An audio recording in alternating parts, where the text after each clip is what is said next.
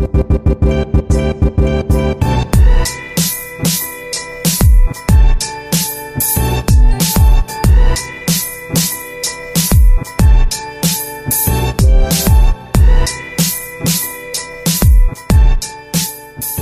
we are in this new series called the Ascension. If you were here last week, we're kind of starting this new rhythm. So every first week of a new series, we're going to be together in the main room, and one of us will kind of like set the primer, set the foundation for what we're doing. So Kirk did that last week, and this new series called the Ascension, and we wanted to kind of look through the book of Acts. The book of Acts, if you haven't read it, is a book of stories about the early church. So it's a book of stories about what happened after Jesus ascended into heaven. And so Kirk kind of set that story for us. But essentially, Jesus raises from the dead. He spends 40 days on earth in this resurrected body, and he eats meals with people. He's like, give me some fish. He loves fish. Jesus loves fish. Okay, cool. So he wants to hang out with people, whatever. 40 days later, he ascends into heaven.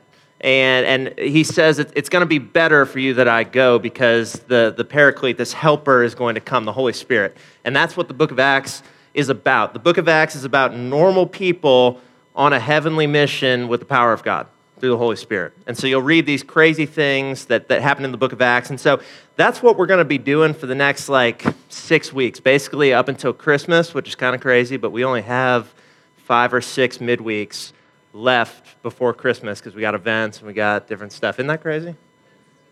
It's too crazy. We're not ready for it, but it's happening. It's happening. It's coming. So all that to say, these talks are not going to be necessarily chronological. Typically, if you're going through a book of the Bible, you're just going to read things. These are not necessarily going to be chronological. We're just going to be giving you guys some stories to look at and to think about. So today, if you got your Bible, I'm going to be in Acts chapter 6 and Acts chapter 7. I'm not going to read all of that, but I'm going to read some of it, and we're going to be talking about a guy named Stephen. So if you got your Bibles or your phones or whatever, Acts chapter 6, that's where we're going to be starting. Cliff Notes version, by the way, from last week, we're starting a podcast for high school students. So if you go wherever you get podcasts, Waypoint Students, just search that, and we're going to have the messages up. So we've got last week's message is the first one, and then we'll kind of be adding from there. So if you missed a week and you want to go back and listen to it, those will all be up there, and we'll try to get those up as quickly as we can. But if you didn't hear it, quick recap. Last week, Kirk talked, and he set up these 3 things. He talked about the power of the Holy Spirit, a plan, and a purpose. The plan and the purpose is what Jesus says in Acts 1:8, which says this: you will receive power when the Holy Spirit has come upon you, and you'll be my witnesses in Jerusalem and in all Judea and Samaria and to the end of the earth. So the thought is this, that the Holy Spirit comes, and by the power of the Holy Spirit, believers are going to spread the good news of Jesus Christ to the whole world. That's it. That's the book of Acts. And so that's where we're going. Sometimes it can be a little bit confusing because there's things that happen in this book that we don't expect to see happen here. There's people that literally just get slain for crazy things they don't give, and it's a crazy story. So we're going to try to parse through some of that. But if you're at Acts chapter 6, I'm going to tell you a quick story to kind of jump in. A couple years ago, there was a snowy owl that made its way to Washington, D.C. Think like any Harry Potter fans? You know what I'm talking about? So Hedwig made his way to Washington, D.C., and for whatever reason, it became national news because the snowy owl is supposed to be in the Arctic, and it's in Washington, D.C. So the owl is like jumping from building to building, is flying around, whatever. The owl gets hit by a truck.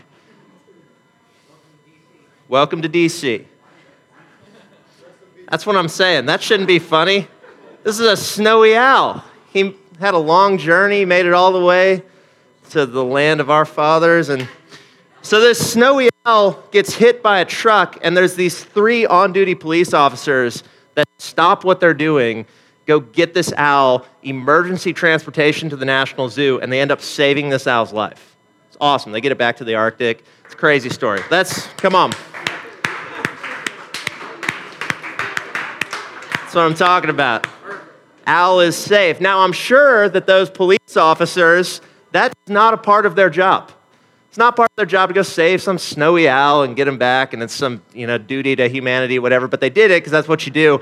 The same exact day in Washington, D.C., there's a 77-year-old man who has a heart attack directly across the street from a firehouse. Directly across the street. And they call 911, and they say, the ambulance is coming, but it may be a minute. And so they run across the street, they knock on the door of the firehouse, and they say, hey, there's a guy that's having a heart attack over here. And the guy that answers the door says, I can't do anything about that unless I'm ordered by a superior to do it. So 15 minutes later, this ambulance comes, and the guy's passed away. He died same day. And in one instance, we've got a group of guys that probably broke the rules to go save a snowy owl and get it to this zoo so that he could fly again one day off to Hogwarts. And yet, we've got a man who followed the rules, who said, I can't do anything unless a superior tells me to do it, and someone died because of it. See, rules sometimes are funny things because we can sometimes miss the spirit of the law to follow the letter of it. Or vice versa, we'll follow the letter and we'll miss the spirit. And so today, we're going to be talking about rules in a certain sense. We're going to be talking about times that we as believers, as Christians, are breaking sort of agreed upon social rules, agreed upon social constructs of things that we're not supposed to talk about because it makes people uncomfortable. And what happens when you do that? So, Acts chapter 6, I'm going to read this for us. Let's go here, verse 8 through 15. It says this, and Stephen, full of grace and power, was doing great wonders and signs among the people. And some of those who belonged to the synagogue of the freedmen, as it was called, the Cyrenians, of the Alexandrians, and those from Cilicia and Asia, they rose up and disputed with Stephen. But they couldn't withstand the wisdom and the spirit with which he was speaking. So then they secretly instigated men who said, we've heard him speak blasphemous words against Moses and against God. And they stirred up the people and the elders and the scribes. And they came upon him. They seized him, brought him before the council. And they set up false witnesses who said, this man never ceases to speak words against this holy place and the law. For we have heard him say that this Jesus of Nazareth will destroy this place and will change the customs that Moses delivered to us. Verse 15 says this, and gazing at him, all who sat in the council saw that his face was like the face of an angel. So let's pray together, and then we'll hop in. God, we thank you.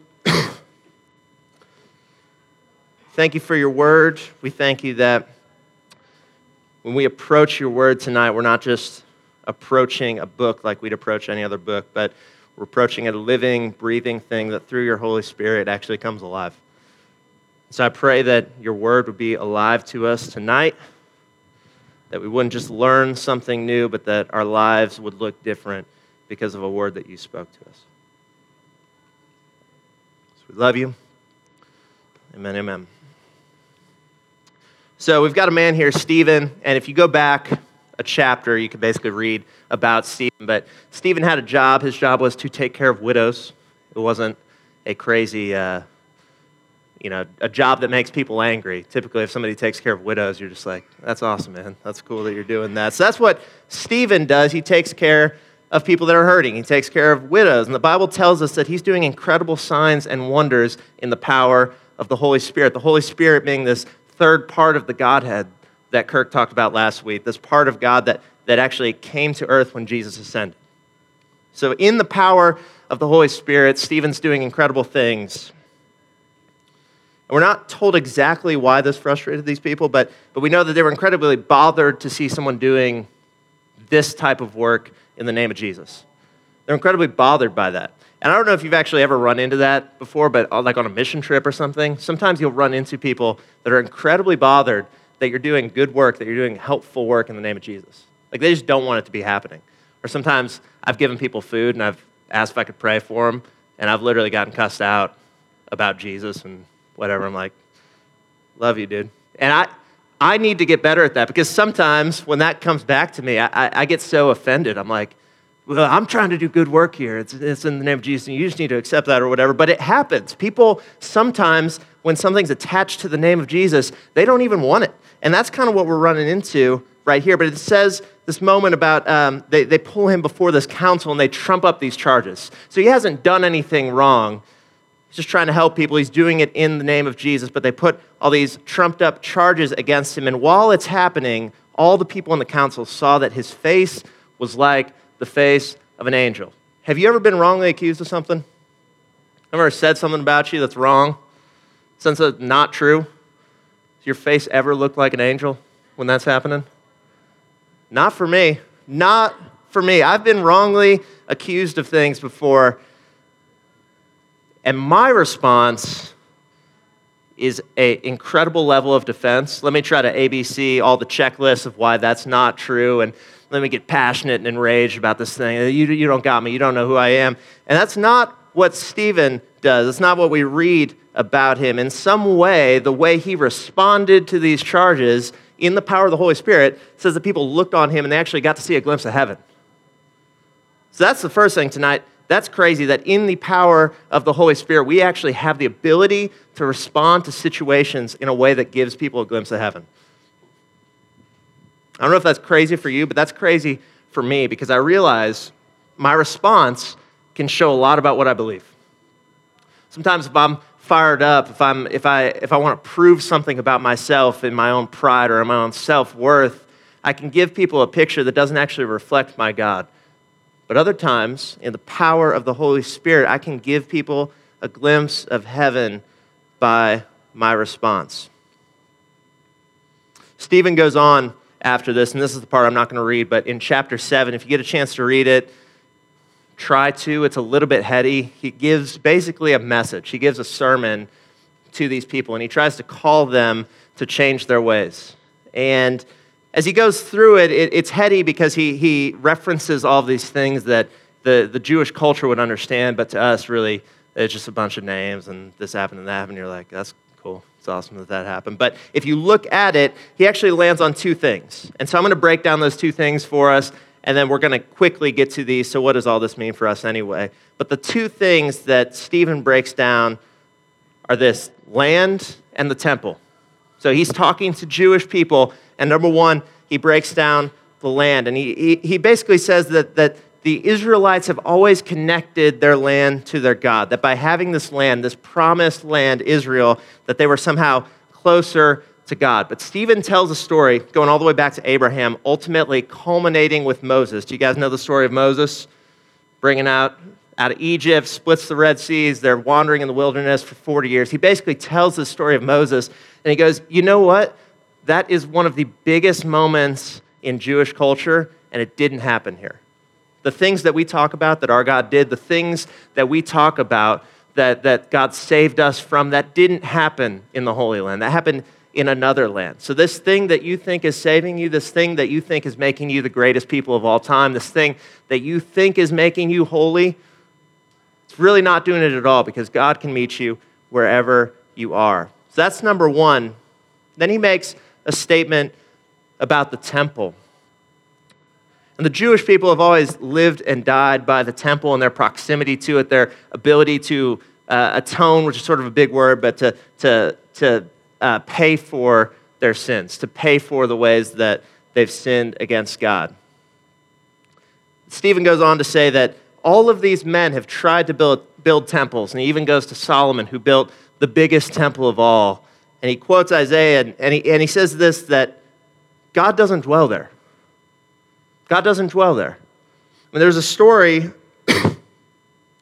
about Jesus on the cross that talks about when Jesus died, this veil was torn in half. And they actually call it this dividing wall of hostility, this veil. And the thing that once separated God from his people is no longer there. There's no longer separation. And the Holy Spirit, God doesn't dwell in a temple anymore. He dwells in us, in believers, in the children of God. And so Stephen says, you're not holy by having the temple. You're not a child of God by having the temple in your town. You're a child of God by having the Spirit of God inside of you. That's how you know. And this obviously, which to us, these things might not sound huge, but this is all of Jewish culture. All of Jewish culture has been built on coming to this land and having a temple where God meets with his people there. And Stephen basically, in 5 minutes, says all that's wrong. All that's wrong because God's here and he doesn't need any of that stuff to be with us.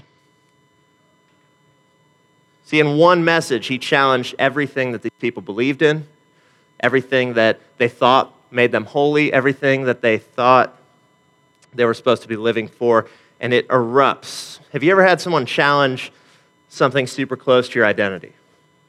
Like the thing you think you're best at. Someone ever basically told you you're not good at that?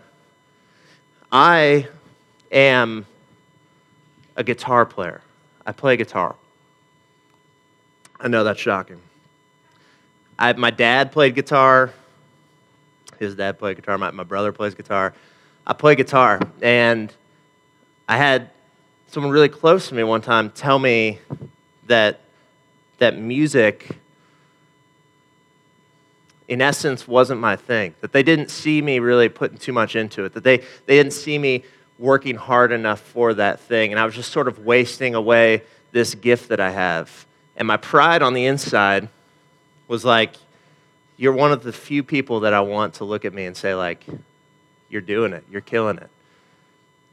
And it didn't. It challenged my identity because my identity was built up in guitar. My identity was built up in what I could produce and people calling me and saying, dude, you are the best. Can I get you to come out and do this thing? Can you come do this thing? And I had the person closest to me say, man, you think you're all that and you're not. It's a natural response to feeling like you're being challenged at a core level. Everything that you are is being taken away. And that's in essence what Stephen does to the Jewish people. That's in essence what Stephen does to this council right there, is he goes to the one thing that they can hold on to, the one thing they can believe in, that they have this land, that they have a temple where God dwells with them, and he says, man, all of it's wrong.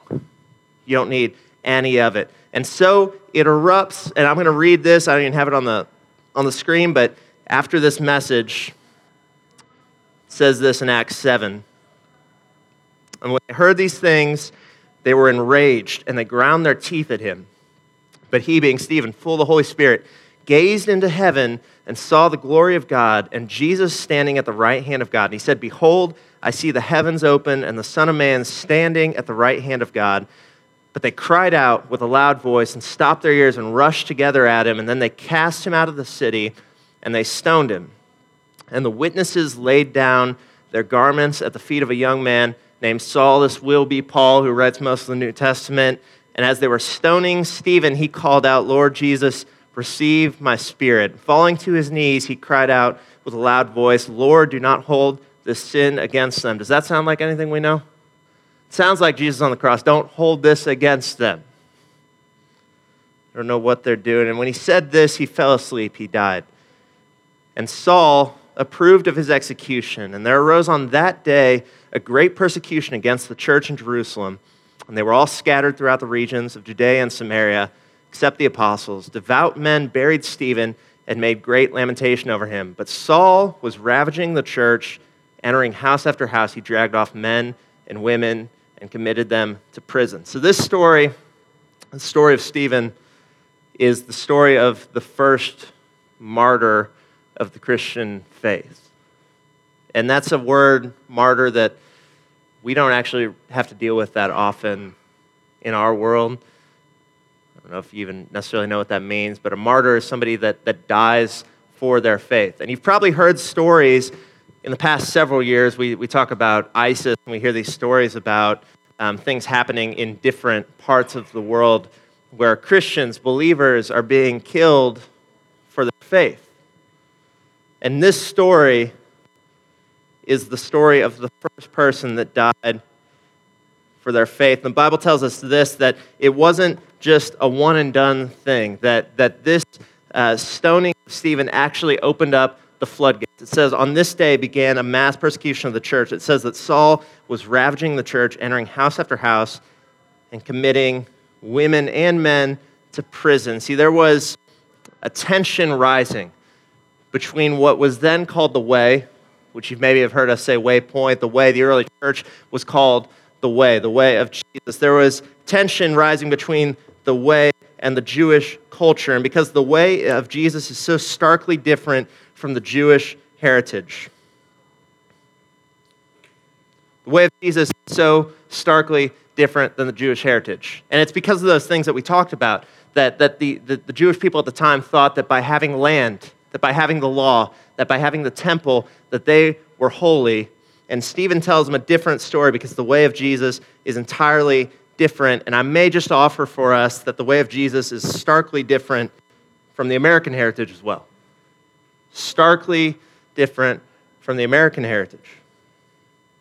And all it took was one man, Stephen, who it says is full of grace, full of power, to speak it out, and the floodgates opened. And so what's the point? We started this series. We're supposed to be so encouraged about the presence of the Holy Spirit and all these incredible things that we could do. And then the first week, we talk about the first martyr of the Christian faith. And here's the point. The point is this, that the Holy Spirit gives us a spirit of victory in the face of oppression. The Holy Spirit gives us a spirit of victory in the face of oppression. See, as Christians, we're not operating on the world's rules. The world's rules say that what I believe is my business, what you believe is your business, what you believe is your business. I should never make you uncomfortable, and don't you dare make me uncomfortable. It's what the world says. It's what your friends expect from you. That's what your teachers expect from you. What I believe outside of this classroom is what I believe. But you never challenge that. And I'm telling you that as a believer, we have incredible cause to break that cultural rule. We have a mandate to break that cultural rule in the spirit of a better rule, to offer someone true life and life to the fullest. We have to, but when you break rules, even in the spirit of a better rule, sometimes negative things happen. And so that's why we're starting with this story, because when we have the Holy Spirit is going to prompt us to speak up when we don't necessarily want to speak up. He's going to prompt us to say things that we wouldn't naturally say in our own world because the world has a different rule. We don't make people uncomfortable. As Christians, and sometimes we do make people uncomfortable. We oftentimes make people uncomfortable because we tell them a story that they're not perfect. They're not even good because I'm not good. It literally took the life, death, resurrection of Jesus to make me good. And I'm telling you, people do not want to hear that. So we've been given the power of the Holy Spirit for the purpose of being witnesses to accomplish this plan of spreading the gospel to the ends of the earth. And when we do that, when we break the cultural rules in the spirit of a better rule, there will be oppression. There will be. But we have a promise from Jesus that says, "Fear not, for I've overcome the world." When he ascended, he gave us the Holy Spirit, which gives us a spirit of victory in the midst of oppression. There's so many times that I think about people who are walking through things that are incredibly hard. I'm sure most of you guys, you're old enough now that you've walked through something that's probably rattled your world a little bit.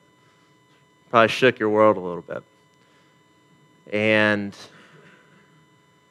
we so often see people, maybe they're older than us, maybe they're younger than us, maybe they've been believers for longer than us, but they walk through these situations and we think, man, how do you have hope? How are you looking ahead to what's to come with that diagnosis, or when my mom is doing that, or when my dad is doing that, or when the divorce happens, or when this happens or that happens? How do you have hope? And the answer is the Holy Spirit, because the Holy Spirit gives us a spirit of victory in the face of oppression. Just the truth. And so as we read through the book of Acts, I want that to help inform some of what we read, because we're going to read stories about Paul. And Paul did write a lot of the New Testament, and there's some things that if you haven't read the book of Acts, you're going to read about Paul and be like, dude, why did you not give up? There's a story that Paul gets stoned outside of a city, and the next morning he wakes up, and it's just one verse, and it says, the next day he went to Derbe. If you look up where he was and where Derbe was in relation, it's like 50 miles that homie just walked after getting stoned. They left him for dead outside of the city. It's like, dude, why? Just stop. But the Holy Spirit gives us a spirit of victory. So that's all I got for tonight. I'm going to pray for us. We got some discussion questions, so we'll jump in the tables, and we'll do it. God, we thank you for your word. We thank you that when your word goes out, it doesn't come back empty. God, I pray that we could, for the next 10 minutes, tangibly talk about ways that you are giving us not a spirit of fear, not a spirit of condemnation, not a spirit of anxiety, but a spirit of hope, a spirit of victory in our lives. God, I pray that as we press into these conversations, that we wouldn't just leave the same, but that something about us would look different because we've encountered you. So we love you. We know you're here. We know you're in the midst. We thank you for that. This is all for you and about you. In the name of Jesus that we pray. Amen, amen. Some questions are up here.